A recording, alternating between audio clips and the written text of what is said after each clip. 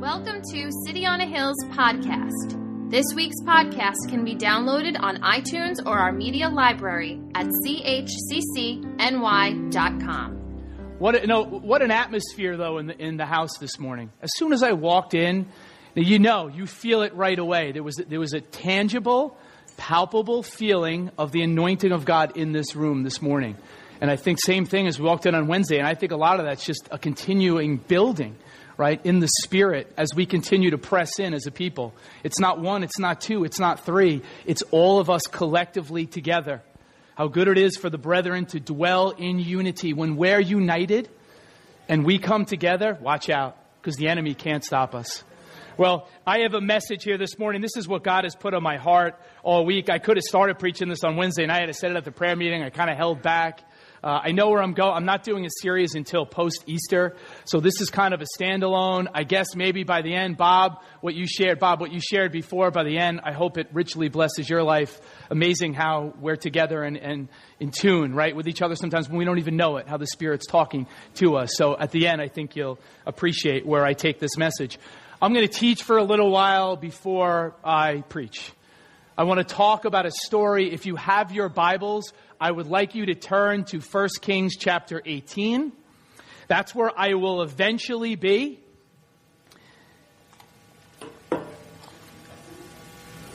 You don't want to miss, and let me just say this too. I've known what I was going to do on Palm Sunday. Every year I spend a little bit of extra time well before Palm Sunday. It's my favorite Sunday to preach of the year. Some of my favorite messages, just personally, that I've gotten to preach have been on Palm Sunday. I love it. I love the atmosphere. Of course, we're an Easter people, but there's just something about Palm Sunday. There's just something about the sacrifice, right? There's just something about the blood. So I hope you come here. And then I'm going to I'm going to have the most challenging message I've ever had before on Easter Sunday. Don't come in here on Easter Sunday and expect you're going to hear a message about flowers and make you walk out and just feel good about yourselves. That's not where I'm taking Easter Sunday this year. All right, so let that be something that you forget and don't remember. Psychologists talk about something called hindsight bias. How many of you have heard of that before? Hindsight bias or creeping determinism. That would be another way that psychologists would put it. Or another way I heard it said was the I knew it all along phenomenon. How many of you know what I'm talking about? Where something happens and then people say, I knew the whole time it was going to happen. A parent says, I knew it was going to happen with that kid. We knew all along. We knew, maybe in sports teams, right? You hear it a lot, like in that area. I mean, I think this past week there was one of the biggest upsets in sports history. The girls' basketball team at Connecticut had a 100-and-something game winning streak. I was not happy. My buddy is not here. Rob is not here. My buddy Rob sent me a text yesterday morning at like 6-something in the morning to let me know that. I didn't need to know about it at 6 in the morning, but he wanted to let me know. But it was a huge upset. And you hear people talk about it. There was just something special about this team. We kind of knew it was going to happen. You didn't know it was going to happen. They had a 100-and-something game winning streak. You didn't know Connecticut was going to lose. And nowhere is this bigger, though, hindsight bias than when we read stories of the Bible, right? We assume the outcomes of the story because we've read them hundreds of times. And even if you haven't read this story, you don't know the story, I would say if any of you've been Christians for a long period of time, we suffer from this. Been there, done that, and the shock and awe of the story is lost on us because we know what already happened. Well, try to put that aside and walk into a story as if you've never heard the story before. Can we do that this morning? Can we do that this morning? All right, I'm going to make sure you're with me. You have to participate, and I've told you this before. When we're up here preaching, whether it's Pastor Linda, myself, or anybody else, you pull stuff out of us. You make us better. When you're attentive and you want more and you're pulling on us, that's when the Spirit comes in stronger and stronger and you pull stuff out of us. I ask that you pull stuff out this morning. So I have to give you a little background, though, about this story. I told you to turn to 1 Kings 18, but that's not where I'm going to start. And you see the title of the message is Pour It Out. You know what? Say to your neighbor this morning, a Pastor Joe-ism, you're going to say to your neighbor this morning, pour it out. Just lean over to your neighbor and say, pour it out. Pour it out. We're going to pour it out this morning. We're going to pour it out. and hopefully by the end of the message, this is one of those messages, give me a few minutes to teach. Give me a few minutes to teach through a story, a particular part of a story. I could have went in a million different directions. I could have picked different pieces from this chapter, but you just follow along, and by the end, you'll understand what the title of the message means. Well, to understand where we're going to be, first of all, you have to understand the background of 1 Kings 18. And there has been, in the Old Testament, you have apostasy. You have the children of God are falling away time and time again. How many of you know that when you read through the Old Testament, you see the children of God time and time again where they're turning their back on God. Idol worship has infiltrated the camp, right? And God has to do something. Well, there is a story here, and there is a king in Israel. His name is Ahab. How many of you have heard the name before? Ahab, a famous name. If you haven't, you're going to know about him by the time you leave. All right. And he married badly.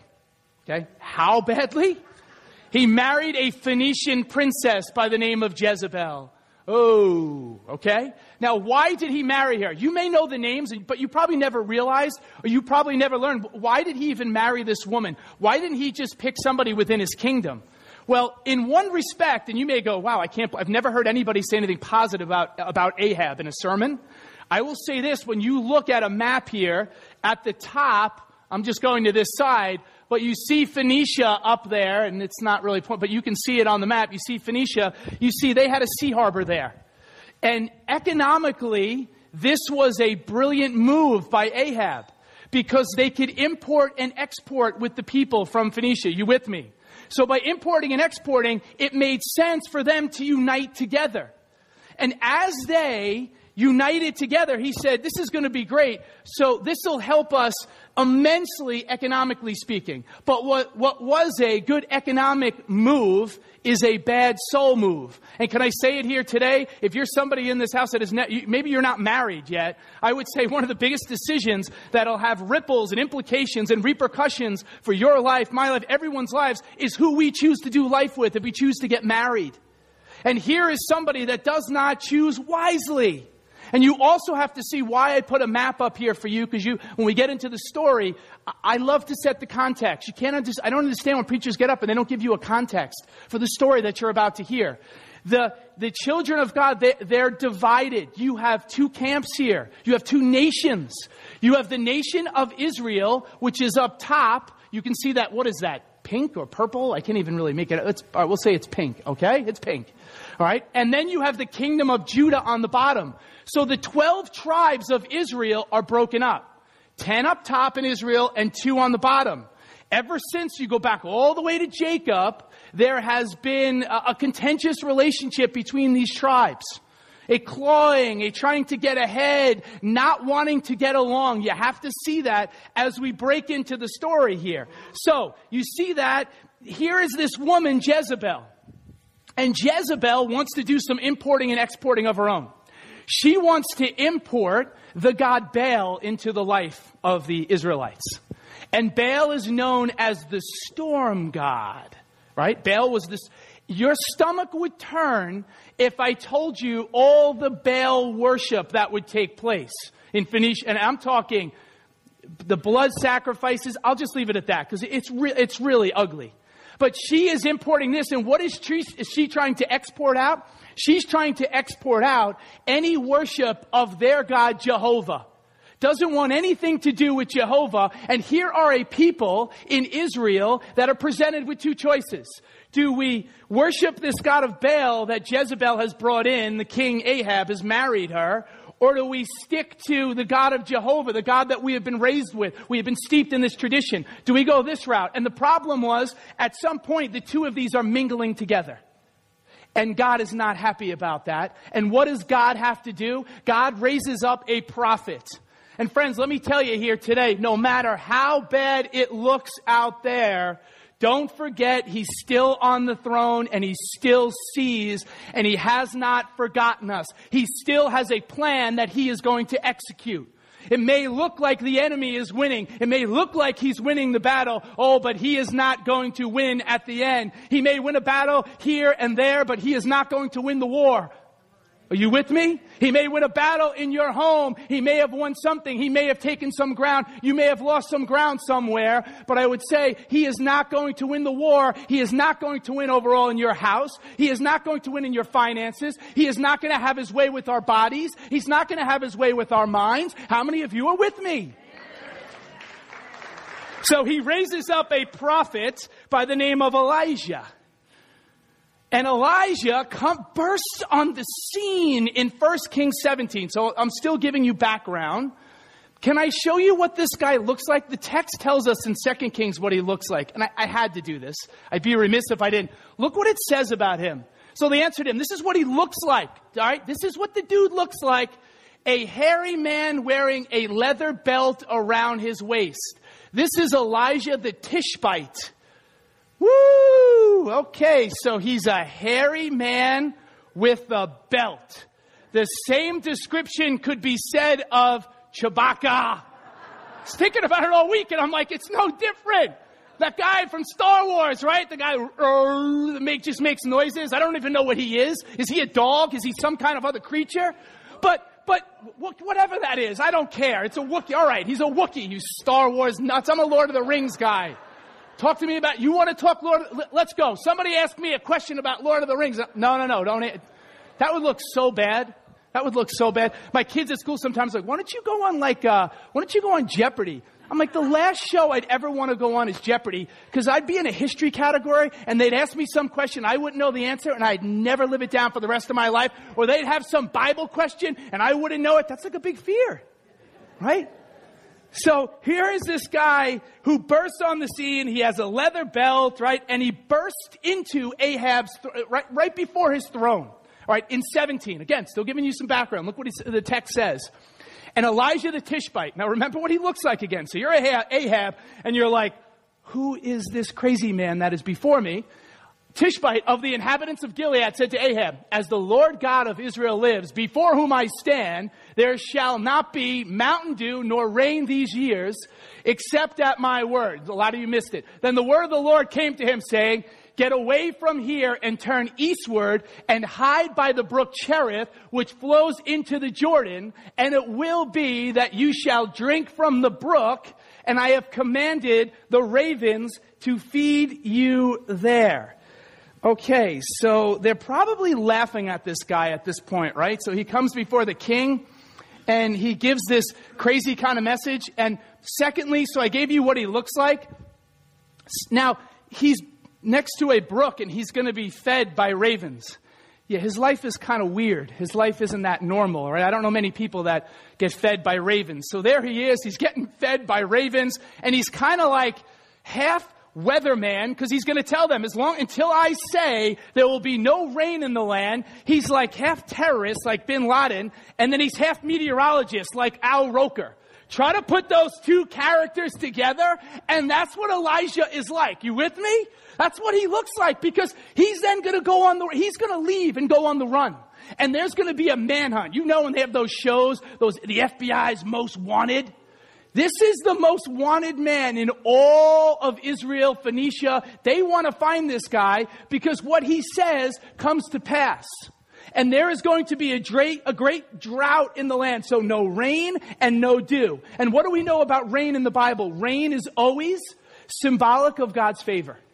How many of you are watching whatever your political affiliation is? I don't care if you're on the right, you're the left, who you supported, who you liked in the last election. Do you remember when Franklin Graham got up there and he prayed? And before he prayed, he said it was raining out. And he brought that to our attention. And he said rain is always a sign of God's favor. You remember that? Look what it says in Deuteronomy. Oh, I've given you a picture of what he looked like with the ravens too. I forgot, right? None of you really got this is a weird dude. Look, this is the guy's life. He's hanging out at a brook, drinking out of the brook, and animals are bringing him flesh. This is strange. Okay, so here is what it says in Deuteronomy. And it shall come to me that if you earnestly obey my commandments, which I command you today, to love the Lord your God and serve him with all your heart, with all your soul, then I will give you the rain from your land in its season, the early rain and the latter rain, that you may gather in your grain, your new wine, and your oil. Saints, God wants to pour out the latter rain for us now. The latter rain is coming. a rain is coming like the earth has never seen before. Did you hear me? You may look at Pentecost when the 120 are waiting there in the upper room and the Spirit of God fell and lives were changed. Before that, even when Jesus is walking during his earthly ministry of almost 3 years, and the blind can see and the lame can walk and the deaf can hear, well, the world has not seen anything yet like the last power and outpouring of God's Spirit on this planet. On all flesh it'll happen. Not on some, on all. So the latter rain. And then you finally get to 1 Kings 18. Are you with me now? Now that you know the background of the story, right? So here it is. It's showdown time. There has been no rain. This is what movie I was thinking of? You remember Lion King? When Mufasa takes over, right? Oh, no, not Mufasa. Scar, the bad guy, Scar. I should get the story right? So Scar takes over. Mufasa is dead. And what does he do? He wrecks everything. And you just see rotten carcasses everywhere in the movie. I kind of have that picture for when Elijah is going to go before King Ahab in chapter 18, that everything stinks of death. Death is in the air. It's all over the place. You can't get away from it. And so he comes into his throne room again. Look what it says. It says, and it came to pass after many days that the word of the Lord came to Elijah in the 3rd year. So 3 years. Go present yourself to Ahab, and I will send rain on the earth. So it's showdown time. I now want you to skip down, go to verses 20 and 21, because here's what the showdown's going to be. And I'm skipping some of this, and I'm telling you some of the story because it's easier. There's only so much I can put up there, the verses, to not totally lose you. So he says this here, and then there is going to be a battle, a showdown that takes place between Elijah, the prophet of God, and the prophets of Baal and Asherah. Remember, Jezebel has imported all of these prophets. She's imported Baal worship, pagan worship, into the lives of the Israelites. So go down to verse 20 and look what it says here. So Ahab sent for all the children of Israel, because Elijah says to him, listen, this is what I want you to do. We're going to go to Mount Carmel. And how many of you have heard of Mount Carmel before? When we went to Israel, we passed by it. And you remember being in the bus? And the bus driver and our tour guide, they said, over there is Mount Carmel, which is it's not a big mountain. You may think of, oh my gosh, this huge mountain. No, not very big. But this is where they believed Baal lived. So if you're Jezebel, you're Ahab, anybody, even the Israelites, they would have known this. They're going to have a showdown. Elijah's going to have a showdown with all these prophets of Baal and Asherah, and it's going to take place at where Baal resides. So what is Elisha saying? Elisha is saying, I'm going to your home turf. I'm going to your home field. I don't want home field advantage. I'm going to go where you live. I'm going to go where you sleep. I'm going to go where you think your power is, and I'm going to take that on. And we're going to see what happens. So Ahab sent for all the children of Israel, gathered the prophets together on Mount Carmel. Now see this. It says all the children of Israel. So here they are, and they have vacillated back and forth, and they've the mingling together again. Some of worship of Jehovah, and then you have worship of Baal, and it's kind of coalescing together here. Here are the Israelites. They're all going to witness this. Something that's easy to miss too in the text. They're all there, and the prophets are together on Mount Carmel. And Elisha came to all the people and said, "How long will you falter between two opinions?" In Hebrew, this is a bird that jumps from branch to branch. That's what this literally means in Hebrew. A bird that is jumping from one branch to the other. He's saying to them, how long are you going to live like this? Either Baal is God or Jehovah is God, but stop jumping back and forth between the two. You have to pick one side or pick the other. Enough of living in between. Enough of being lukewarm. Did you hear that word? It says it in Revelation. I think that would be a word for us today, not just here, but everywhere. Western Christianity. And Lord, I ask that there would even be a fire that would invade us, and that the temperature of the water would be turned up. And if you're somebody here and you say, man, I'm feeling kind of lukewarm, I ask right now, by the power of God's Spirit, that the temperature would be turned up in your life. Do you know, let me just, we're meant to be difference makers. Dr. Martin Luther King said one time, he said, we are not to be thermometers. That when we go out into the world and we're affected by the temperature of the world, we are to be thermostats. And when we go out into the world, we're supposed to affect change. We're supposed to change the temperature of the climate of the world in which we live in. Friends, you are meant to be a difference maker in this world. Don't let the devil tell you that you're not. At your place of work, you're meant to be a difference maker. You're meant to be a difference maker if you're home with your kids. Raise up your children in the way that you should go. You're meant to be a difference maker when you get down and pray almighty prayers to Almighty God about what you want to have life of this church and in the life of this country and in this world. Prayer, it moves mountains. And I said it in the last series. Listen, the transcript of our prayers, when you transcribe them, that becomes the script of our lives. I sat in the prayer chapel last night somewhere. You know the Rocky movie? I'll do the best I can to follow my notes, but I just want to preach a little bit. You know in the Rocky movie when Rocky loses, right? When does he lose? In Rocky 3. There's like 10 Rockies, right? In my head, I'm trying to go through them. The one where he loses and he has to go back to basics. And he goes and Apollo takes him to the gym in LA and he's got all this money. And he kind of walks in and he's like, this is where I'm going to train. You remember he lost that eye of the tiger? Well, you know what? God has taken I'm giving you a little personal snapshot. God has taken me back to my foundation. He's taken me back. And there I was last night, and I'm just journaling, and I'm praying for an outpouring of His Spirit. I'm praying that lives really would be changed. I'm not praying for good sermons. I'm done praying for good sermons. I'm never praying for good sermons anymore. I'm only praying that power would be released into the atmosphere, and I would just be a vessel for that. Friends, all I'm doing is burning myself. I'm getting into the Word and I'm burning myself, and hopefully the fire comes out like John Wesley said. All I do is put myself on fire so when people see me preach, they would see me burn and they would be influenced. That's all I care about. What else is there to care about? Pour ourselves out. Let's pour ourselves out. Where was I in the story? Pick a team. All right. 1 Kings, go to 22 and 24. Then Elijah said to the people, I alone am left, a prophet of the Lord, but Baal's prophets are 450 men. Therefore, let them give us 2 bulls. Let them choose 1 bull for themselves, cut it in pieces, lay it on the wood, but put no fire under it. And I will prepare the other bull and lay it on the wood, but put no fire under it.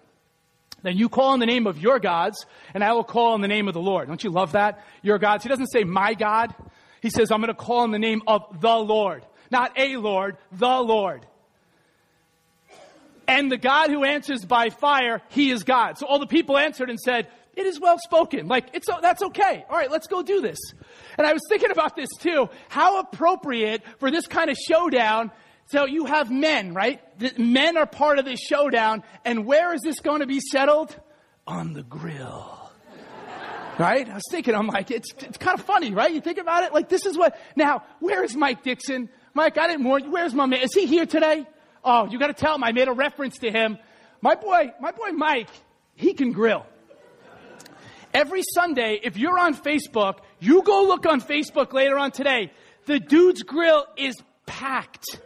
Air can't even come out of the grill. The charcoal's, there's no air coming up. That dude has the grill completely covered. He's got chicken wings. I'm getting you hungry now. He's got chicken wings on there. What else does he throw on there? Just regular chicken. He's sausage. That guy throws that.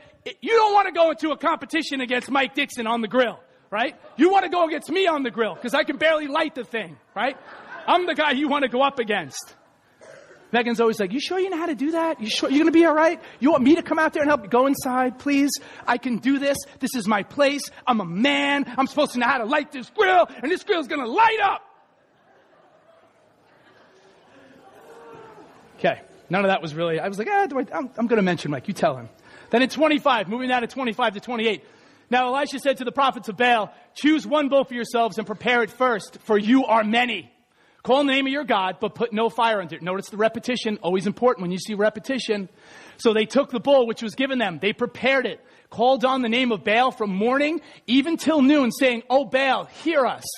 But there was no voice, no one answered. Then they leaped about the altar which they had made. How funny would it be just to watch that, right? They're starting in the morning till noon, right? It gets better. And so it was at noon that Elijah mocked them and said, cry aloud, for he is a God. Either he is meditating, or he is busy, or he is on a journey, or perhaps he is sleeping and must be awakened. I love what one scholar says. He says, you could translate this, that Elisha is saying to them, maybe he is in the celestial bathroom. Maybe he's going to the bathroom. Remember, hairy dude, right? Has a belt, and he's kind of sitting there. He's mocking them. He's mocking them standing there. He's having a good time with this. Remember, you have to use your imagination when you read the Bible. You probably have a picture of this stoic guy that just kind of walks in and kind of talks to them. He's laughing at this point. Look at these guys. They're calling out to some inanimate God, a God that doesn't even exist. I know who my God is. I talked to him this morning, and my God is real. And God is going to pour out a rain on the Israelites that they have never seen before, just like God is going to pour out rain on us, because we worship a God that hears us. We worship a God that that we can talk to anytime we want. Middle of the night, 6 o'clock in the morning, you could be anywhere you want, you can still talk to God. Aren't you glad for that? Where was I? And then it says in 28, so they cried aloud and cut themselves. Okay. As was their custom. Okay. With knives and lances. Until the blood gushed out on them. Look at the scene. Blood everywhere. This is like a Stephen King, like horror story, right? There's blood and guts all over the place. And he's laughing and he can't believe this is what the people doing. And they keep doing it. These prophets keep doing it. Aren't you glad we worship a God that doesn't demand our blood too? Aren't we glad in the Lenten season as we move towards Easter? I don't know about you, but I'm glad that we worship a God that does not demand our blood, because it was all paid on Calvary 2,000 years ago. Once and for all. The atonement, once and for all, it was all taken care of. We don't have to do this. But here are these people, and they're completely lost. And then you go down. We're almost getting to the end, and then I'm going to preach a little bit. Then Elijah said to all the people, come near to me. So all the people came near to him. And he repaired the altar of the Lord that was broken down. And Elijah took 12 stones according to the number of the tribes of the sons of Jacob. What did I tell you in the beginning of the sermon? What did I tell you? Do you remember the tribes are divided? What is Elijah trying to say? Elijah is trying to tell them, you have been divided for so long. We don't know. The text doesn't tell us, but the altar was broken down. Somebody, probably one of the prophets of Baal, destroyed this. And here he is. I'm not using your altar. I'm going to build my altar. I'm going to build the altar that is right here, and I'm going to put it back together again, and there are going to be 12 stones. Don't you think there was silence that reverberated through the camp there? What is he doing? We know what he's doing. There are 12 tribes, but only 10 of us here. Oh, the other 2 tribes, they're their own country. They're their own nation. And Elijah says, in order for revival to come, you have to be united together. All 12 tribes. Not 1, not 2, not 6, not 10, but all 12. Friends, we want revival to fall on us here. We have to be together. It's the only way for it to happen. The only way for it to happen. And Satan wants to divide us. He wants to divide marriages. He wants to keep us divided. He doesn't want us taking the table together. What a battle it is. I know for Megan and I, what a battle it is, because there are so many things that pop up, so many distractions. And he tries to just keep us going, keep us busy, stay busy, stay busy. He wants to keep us divided. He wants division in the church. And you know what I'm sick of? Can I just talk to you as one of your pastors? I'm sick of the offenses. I'm sick of offenses. I'm sick of hearing silly, trivial things while people are mad at somebody else. How about going to talk to that other person? Wherever you go, those problems are going to follow you. It's not just a City on a Hill community church thing. If it's not here, pick a church and settle down. The problem too is we have become a society, or Christianity has become something, in the words of Skye Jethani, a guy that wrote a book, a wonderful book. He says the church has become like a cruise ship. And on the cruise ship, you ever been on a cruise before? And you go on a cruise and everyone's, woo, you're excited, right? You're dancing, and there's food everywhere. I'm in heaven, right? Even me, gluten-free food. And you could just eat from morning until night, and you get on your phone, I want a cheeseburger, and I want French fries, and I want this now, and this isn't done right, and I want this done. That's the attitude in the church. Friends, you don't want to hear, that's the truth. And the attitude is we come into churches and we go, what programs do you have for me? What do you have for me? I want to sit in my seat. I just want to be comfortable. Yeah, I'm trying to make you uncomfortable by telling you this. You got to get off the sidelines and into the game.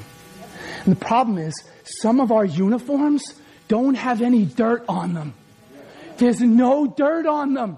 And I look and see, I'm like, how come there are some people that their uniforms are not dirty?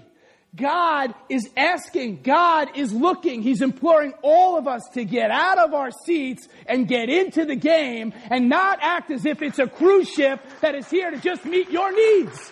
You are here in this place not by accident. There are no such things as accidents. We believe in providence, and God has put you here, and if this is your house, if this is where you want to worship, and I would say get involved if you're not involved in anything. There's so much to get involved in. Put your hand to the work. Pastor Linda didn't pay me to say that this morning. And then we go to 33 and 35. Okay? And he put the wood in order, cut the bull in pieces. I'm getting to the best part. I'm going somewhere. Cut the bull in pieces, laid it on the wood, and said, fill 4 water pots with water and pour it on the burnt sacrifice and on the wood.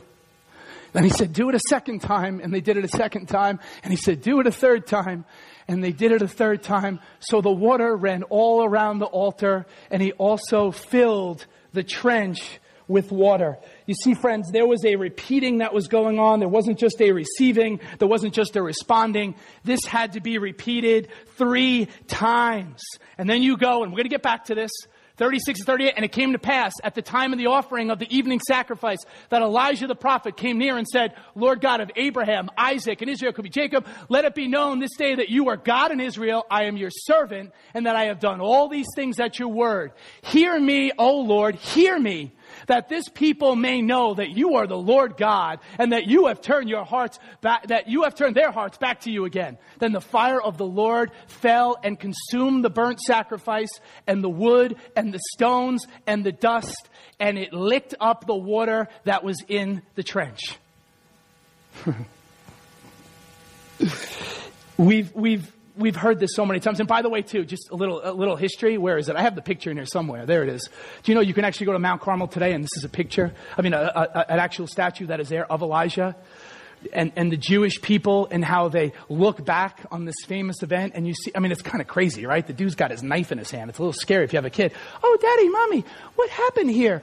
Oh, well, there was a battle, and there was a crazy man that was very hairy, and he had a belt on, and he killed about 850 prophets. He killed them all by himself.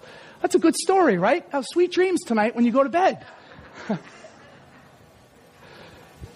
And you go there and you see this. Now, let me just go back to that last verse, and then I can really... Now, when all the people saw it, they fell on their faces, and they said, the Lord, He is God. The Lord, He is God. And Elisha said to them, seize the prophets of Baal. Do not let one of them escape. So they seized them, and Elijah brought them down to the brook Kishon and executed them there.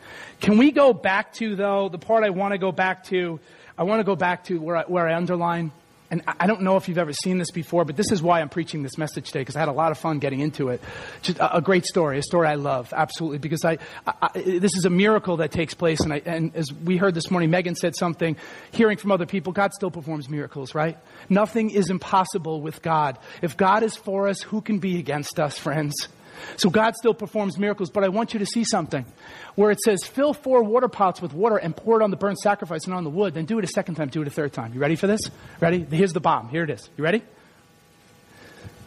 Every single part of what happened here, the children of God, all the Israelites, remember I told you in the beginning, all the people of God are gathered here with the prophets and with Elijah. So the question is, where did the water come from? Probably never looked at it that way, right? Where did the water come from? Because unless I'm mistaken, there's a drought. You see, the cisterns and the aquifers and the reservoirs are at a critically low place. There is no water. So what I'm putting before you here today, and some commentators disagree on this, but I think this is what the text really says. It's the only thing that makes sense.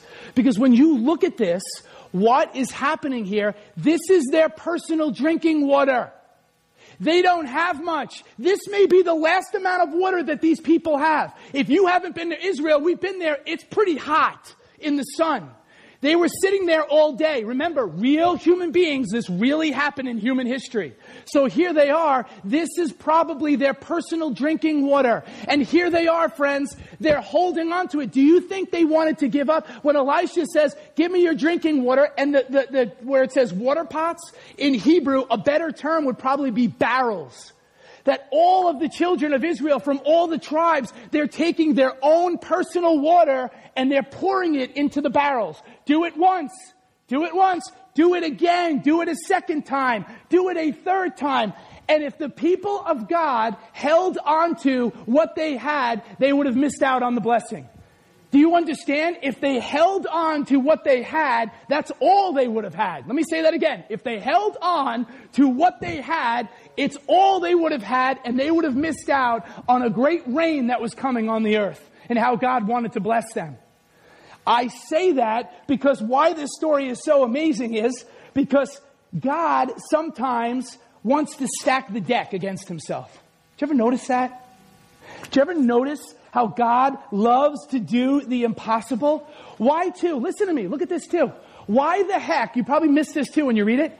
Why the heck are they even pouring the water all over the sacrifice and on the wood? I'm not that smart, but I know if I'm trying to build a fire, thank God for Duraflame logs, right? One of the greatest inventions in the history of the world, Duraflame logs. For people like me, you send me on a camping trip and you're like, James, you got to light a fire. Great, let me go get my Duraflame log. I'm not going to sit there and try to, it's not going to happen, right? Who wets wood before you're going to put it on fire? Are you with me? Now, what you're probably thinking is, well, man, God wants to ratchet up the level of difficulty.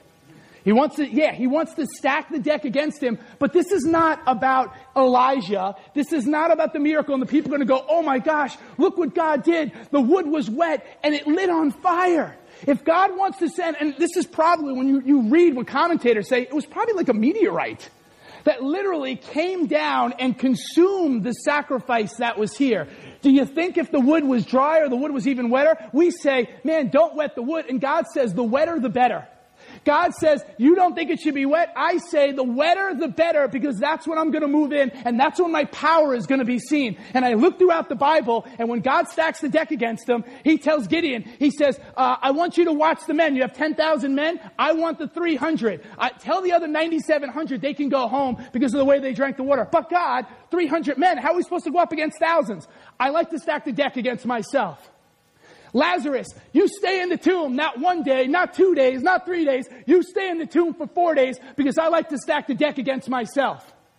Oh, there's a little guy named David. He's over there. Oh, all the other sons of Jesse. Yeah, he's the 8th one. The other 7, nobody else wants to fight him. None of the other warriors want to fight him. Let him go in there. And everyone's laughing. The Philistines are mocking this little guy that goes into the valley of Elah. Well, guess what? God likes to stack the deck against himself.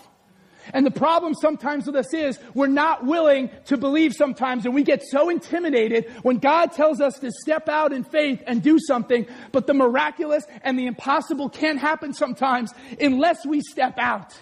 Unless we're uncomfortable, unless we say, you know what, God, I'm going to try it. I'm going to pour it out. Friends, I'm here to tell you this morning on April 2nd, 2017, God is asking us as a church. He's asking you as a people. He is saying, pour out your life. Pour it out, pour it out, pour it out. The Apostle Paul put it this way. This is what Paul said. Paul said, yes, and if I am being poured out as a drink offering on the sacrifice and service of your faith, I am glad and rejoice with you all. For the same reason, you also be glad and rejoice with me. We're supposed to pour out our lives. Can I be brutally honest with us this morning? You know what many of us are doing? John Piper wrote a book maybe 12 years ago, and it was aimed at young people, but oh man, when I read it, it's for everyone. It was called Waste Your Life. Great book. And in the book, he talks about all these stories of people. We live in a world where people look at me and, you know, I'm in a how about this? I share this even on Wednesday night. I'm in a class, I'm teaching my AP U.S. history students, and I'm in the 1950s. And I have to talk about Billy Graham. How cool is it that Billy Graham's part of a curriculum, right? For public school students, they have to learn about that. And I'm talking about church membership in 1959, right? In 1959, it went up to like 70% of the country is going to church. Many of them are Christian, right? Catholic and Protestant. And the kids are kind of like, some of the kids, you can see them kind of like laughing. And then I get into a car, and then I start to press. And I'm like, and you know, at this point, I don't even back down anymore. I'm just kind of like, I'm getting to that point. I've been teaching over 20 years, and I don't overstep my bounds, but I'm going to challenge you. So the kids, and I'm like, what's going on? What do you think? And they're like, well, in our world today, religion doesn't even matter. It doesn't matter. It's not really important. And this stuff, come on, really? You serious? It's not important. It's not pertinent to my life. This is what we're up against. I'm just giving you one little picture of a little school on the South Shore of Long Island, but I guarantee you, put me in a classroom anywhere around here, and I'm sure you're going to get the same reaction. But church? I don't go to church. Jesus? You really believe that stuff? You really believe the fables and fairy tales? Friends, we're under attack. You may not think it. Come on. I don't care who's in the White House. Christianity is under attack in American society. And what the world tells us out there is waste your life. And you know what the world tells us? Waste your life on pleasures, things that are going to make you happy. Waste your life on things that will make you happy. I never forgot it when Pastor Linda told me, and she's told me this story many times, right? She's told you this story many times over the years, in preaching, 40 years. She told the story of Watchman Nee. And Watchman Nee, right, in the underground church movement in China, was in prison. I mean, amazing man of God. And she's talked about his books. And you were talking yesterday about one of his disciples who's, how old is he, 100? Guy Stephen Kong. How many of you older saints, Stephen Kong? Guy's still alive. Do they prop him up when they put him, he's 100 years old? How does he speak to people? Dude's 100 years old. But listen, Watchman Nee, he saw one of his professors from college. And the professor, he was telling him what he did with his life. Watchman Nee's telling him what he did with his life. And the professor was like, man, was so disappointed. I had such great plans for you. Because he wasted his life. He poured his life out and said, I will pour out my life. It'll be an offering, a sacrifice to you, God.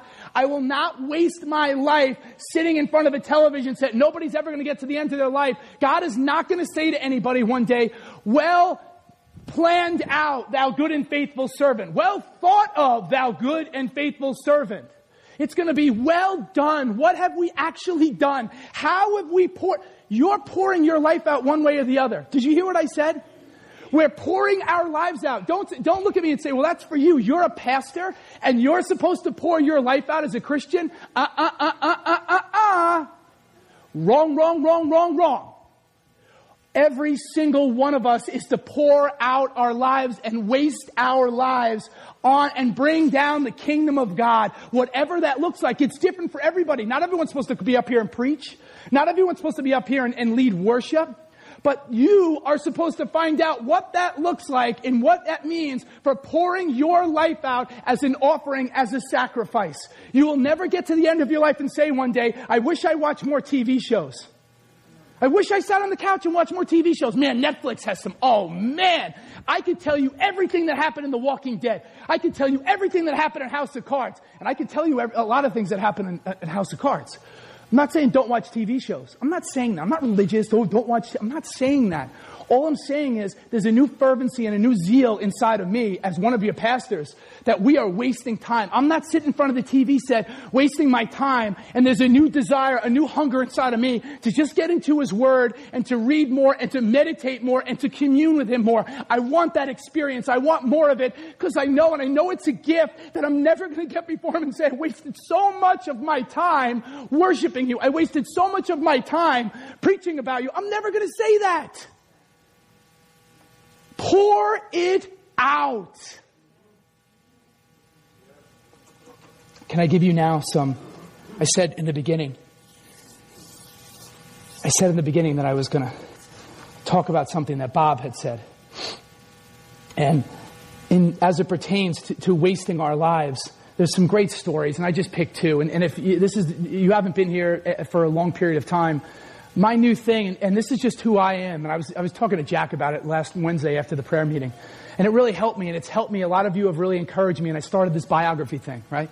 I'm on this biography kick, and Ted was up here last week, and thank God for Ted. Thank you. You're sharing about women that were very influential in our faith and how important that is for everyone, all races, creeds, right? Everything. When you look at that, this is now something that I'm trying to. I said, I don't have to do it every sermon. I might get a law out of it, but I want to bring in stories of people that inspire you because they inspire me. I always tell you now, I can't live without being inspired by people that have gone on before us and poured their lives out. So all I care about, pour your life out, pour it out, more. I don't care what my body says. I don't care how busy I am. I prayed for too long. God used me. And then I'll complain to my wife. I'll complain to my parents that I'm tired. I'm done talking that way. God, use me. I don't want to slide into home and just be, you're safe, you made it, you didn't take any risks, you played it safe. Friends, playing it safe isn't safe. We're supposed to take risks. I said it on Wednesday. Breaking even is breaking bad. To break even, I just want to break even with my life. You're breaking bad. There's more for us. This Christian thing, can I have five more minutes? This Christian, not a lot of you said it because I'm challenging you. That's good. That's expected. You know, this Christian thing is not about auditing. I go online. This is not something I plan on, but I just feel it in my spirit. I love the great courses. And the great courses are, you get the foremost professors and teachers around the country and the best colleges and universities around the land. I may have mentioned this before, and you can listen to their classes. So you kind of get an inside view of what they're teaching, and you can watch the video, and you can listen to the audio, right? But there's no work for me to do. So what I'm really doing is I'm auditing their classes because I'm just listening to them teach about the topic. But when the class is over, I don't have any homework assignments. I'm not really doing anything else. I just sit there and listen and I do what I want with it. I go to work. But Christianity is not something that is meant to be audited. Christianity is something that we're meant to take it serious and say, you know what, there is more for me and I want to be a student. Friends, I would ask us, do you want to be an admirer of Jesus Christ or do you want to be a follower? Because there were many admirers. There were many people that sat back and said, woo, there goes Jesus. There goes Jesus looking to perform all the miracles. But when it came to, like the rich young ruler, give up everything. Can you give it all up? And he's like, man, no. I'm going to walk away. But there were some, friends. Can I read you? Where's my phone? I never read off my phone. Is this the first time I ever maybe it's not the first time, but I'm going to do it. And this morning I said, I'm going to read you something. I've shared this before, but I have to. I'm taking maybe 10 minutes. Maybe I'm not 5. Yeah, your meal is going to wait. I'm sorry about that. I'm not sorry. In AD, I'm done complaining. I'm done apologizing. In AD 44, King Herod ordered that James the Greater be thrust through with a sword. He was the first of the apostles to be martyred. And so the bloodbath began. Luke was hung by the neck from an olive tree in Greece. Doubting Thomas was pierced with a pine spear, tortured with red-hot plates, and burned alive in India. In AD 54, Philip was tortured and crucified because his wife converted to Christianity by listening to him preach. Philip continued to preach while on the cross. Did you hear what I just said? He's on the cross being crucified and he's continuing to preach to people. Man, may I have that kind of faith and that kind of resilience. Matthew was stabbed in the back in Ethiopia. Bartholomew was flogged to death in Armenia. James the Just was thrown off the southeast pinnacle of the temple in Jerusalem after surviving the 100-foot fall. Did you hear that? He survived. He was clubbed to death by a mob. Simon the Zealot was crucified by a governor of Syria in AD 74. Judas Thaddeus was beaten to death with sticks in Mesopotamia. Matthias, who replaced Judas Iscariot, was stoned to death and then beheaded. And Peter was crucified upside down at his own request. Now listen, I'm giving you insight into what's going to happen next week.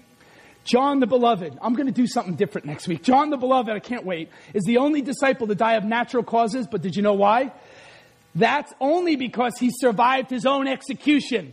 When a cauldron of boiling oil could not kill him, Emperor Diocletian, sick man, exiled him to the island of Patmos where he lived until his death in AD 95.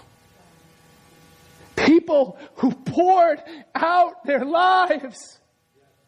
I'm challenging us. I'm raising the bar on our level of Christianity. I'm sorry, but I'm done. This is not the church for you. If Christianity to you is just say a couple of prayers, give assent to those prayers, and man, I'm done. And one day I'm going to heaven. Woo, where's the party? It's not what a follower is. You can call yourself an admirer, and that's great. And if that's where you are, please, I'm not trying to condemn you. I'm just saying there's more. Hear my heart. I'm saying this because I love you. I'm saying this because this is the truth.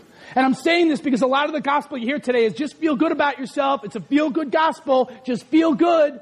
Don't challenge people. People on TV, I could give you names, right? They don't challenge people. They just smile. It's not real Christianity. I need 5 more minutes. Yeah, I need 5 more minutes. Now the stories. How many of you, Bob, you brought it up about missionaries. You want to talk about people? You want to hear this? You want to hear this, right? Even if you don't pretend you want to hear it. The movie, how many of you know the name Jim Elliot? Jim Elliot. Okay? Jim Elliot, who was a missionary in 1956, he along with 4 other people, what's the name of the movie? The End of the Spear? Maybe some of you saw that movie. Well, what you probably didn't know was, here's a picture. These are the individuals that gave up their lives when they traveled, and they were wasting their lives as they were traveling to a remote tribe of natives in Ecuador. All of them are killed, and there's one guy, though, his name is Nate Saint. He was the pilot. Not as well known as Jim Elliot, but incredible heart for the Lord. Before he died, can I show you? This is what the man said before he died. People who do not know the Lord ask, why in the world do we waste our lives as missionaries? They forget that they too are expending their lives, and when the bubble has burst, they will have nothing of eternal significance to show for the years they have wasted. What do you think it's like for that guy in heaven right now? This guy wasted his life on the gospel in 1956. He laid his life down and said, I'll pour out my life as a sacrifice, a living sacrifice unto you, God. And then the last one. C.T. Studd. How many of you know this name? C.T. Studd was born in 1860 and died in 1931. He grew up in England. He was the heir, listen to me, he was the heir to an incredible fortune. His dad made a lot of money overseas. He was, in his day, the #1 cricket player in all of England. You may say, cricket, who plays cricket? Well, in England, cricket was a big deal. Think of like today, if Michael Jordan or Tom Brady, somebody like that, that's where you need to place this guy. This guy says, I'm going to become a Christian. He goes to hear D.L. Moody. How many of you know that name? That's another powerhouse name. He deserves his own kind of sermon, right? And he hears him speak in 1883, and at this point, Studd is 23 years old. He's so moved by that. He's already a Christian, but there's something stirring inside of him, something different. He would later say, he tasted all the pleasures of the world. Did I tell you he was rich? Did I tell you he was wealthy? Did I tell you he had everything that you could ever want? Everything money could buy, but he knew something was missing. So he'd later say he tasted all the pleasures of the world, but none gave him so much pleasure as bringing his first soul to Jesus. Can you see why I get so wrapped up in people's lives? Can you see why God wants us to study people that have gone on before us? One day, Hudson Taylor came. Hudson Taylor transformed China. And he preached about how China needed missionaries. You may not know the name. You're going to hear about him in the future. And he preached. 2 years later, C.T. Studd sailed for China along with 6 other people, and they're called the Cambridge 7. I just read a book this week about it. It wasn't a big book, but I couldn't put the book down. I'm just reading. I'm literally cooking this week. I don't know if you saw me a couple of times. The book's on the counter. You don't pay attention to me. So I'm kidding. She always pays attention to me. My wife always listens to me. Thank God for a wife. Hey, listen, you don't live with a preacher. To live with a preacher, it's not an easy life. I'm not making jokes. It's not an easy life. And I'm obsessed and I'm focused more than I've ever been focused before. And thank God for her. Thank God for my family. Thank God for people that support me. Thank God for you. I thank you for your text messages. It's an honor to preach here. And back to the message. So here you go. You have the Cambridge 7. Stop it. You have the Cambridge 7. I'm too into this, right? They gave everything away and went to China. And here is this guy. Can I go back to his picture? I promise. I'm wrapping up. I'm going to the table. And here is this guy, C.T. Studd. His father died, left him an incredible inheritance, which today would be millions of dollars. He took the inheritance now money was, and I don't know all the inner workings of this, but I can tell you this, his mom was never happy with the fact that he left. His family protested. You can't go to China. This guy with the other Cambridge 6, he had a law degree from Cambridge. I told you, he had everything you could possibly want. He took all of his inheritance and he said, here you go. gave it all. He gave it to George Mueller. Remember George Mueller? I talked about him a few weeks ago. Gave money to George Mueller for orphanages. Gave it to other evangelistic outreaches. He said, I don't want this money. I'm going to pour it out. I'm pouring my life out. I want that money to go into the kingdom of God. Well, I'm telling you what, one day when you die, you're going to meet this guy, C.T. Studd. And you know what? He literally was a stud because he gave up everything that he had for the gospel. He didn't even look at it as a sacrifice. It's not a sacrifice. When we give up our lives, when we pour them out for the kingdom of God, it's not a sacrifice. How am I supposed to, can I ask you a question? If we get to the point, thank you, good timing with the phone call. If we get to a point where we have multiple, how am I supposed to do this multiple times? Okay. It's got to happen, I guess. I'm done. I promise you at the end, because some of you are like, Jesus said, if you want to save your life, right, you can't hold on to it. You got to give it up. He who tries to save his life, what's going to happen? You're going to lose it. But if you lose your life for my sake, for his sake, then you'll find it. That's C.T. Studd.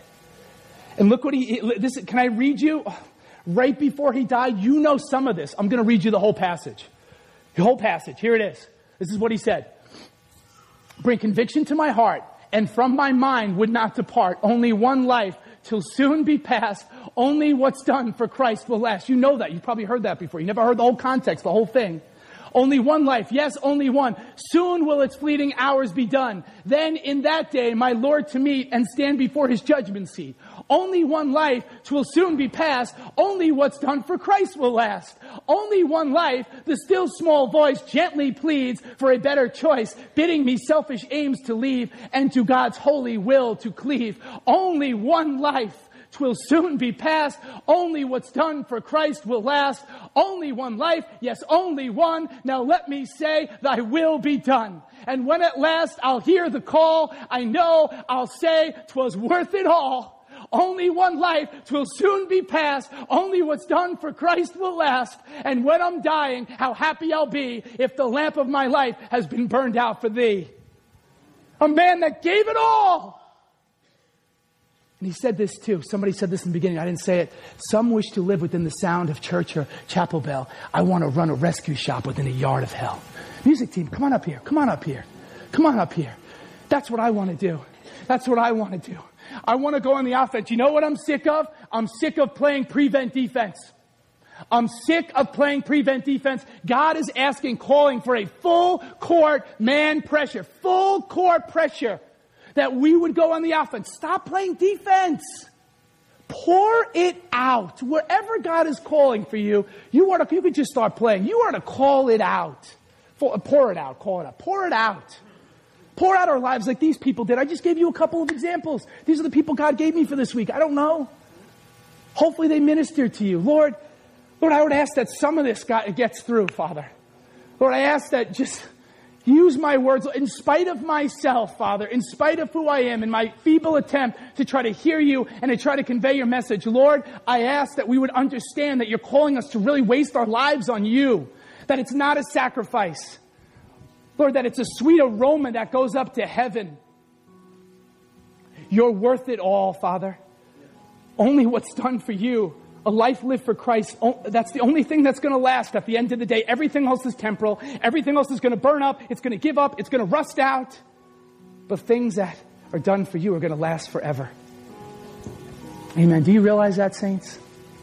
Do you realize that? All the temporal things that we look to for joy and happiness, that one day it's fleeting, right? It's so fleeting. But why do we have to keep preaching it? We have to keep preaching the same things over and over and over again because it's a battle. I know I preached long today, but listen, I'm preaching my heart out because I care so much. And we want this church to go to a new level. It's not about more people. Do you understand? I'm not asking for more people. I'm asking for God to do something with the people that are here, in our midst here. And I'm asking you hold on to something and that's all you're going to have. But when you pour your life out, that's when the blessing comes. So ushers, you come forward and you think about the one, friends. You think about the one here today. As next week is Palm Sunday, you think about the one that poured it out. You think about the one that poured it all out on Calvary's cross, on Golgotha. Poured it all out. Said, I'm not going to hold anything back. I'm going to pour out my life. Not my will, Father. Your will ultimately be done. And then ultimately, as he's hanging on the cross, in the gagging words of a dying crucifixion victim, he says, it is finished. It's all finished. Thanks for listening to City on a Hill's podcast. For more resources, visit us at chccny.com.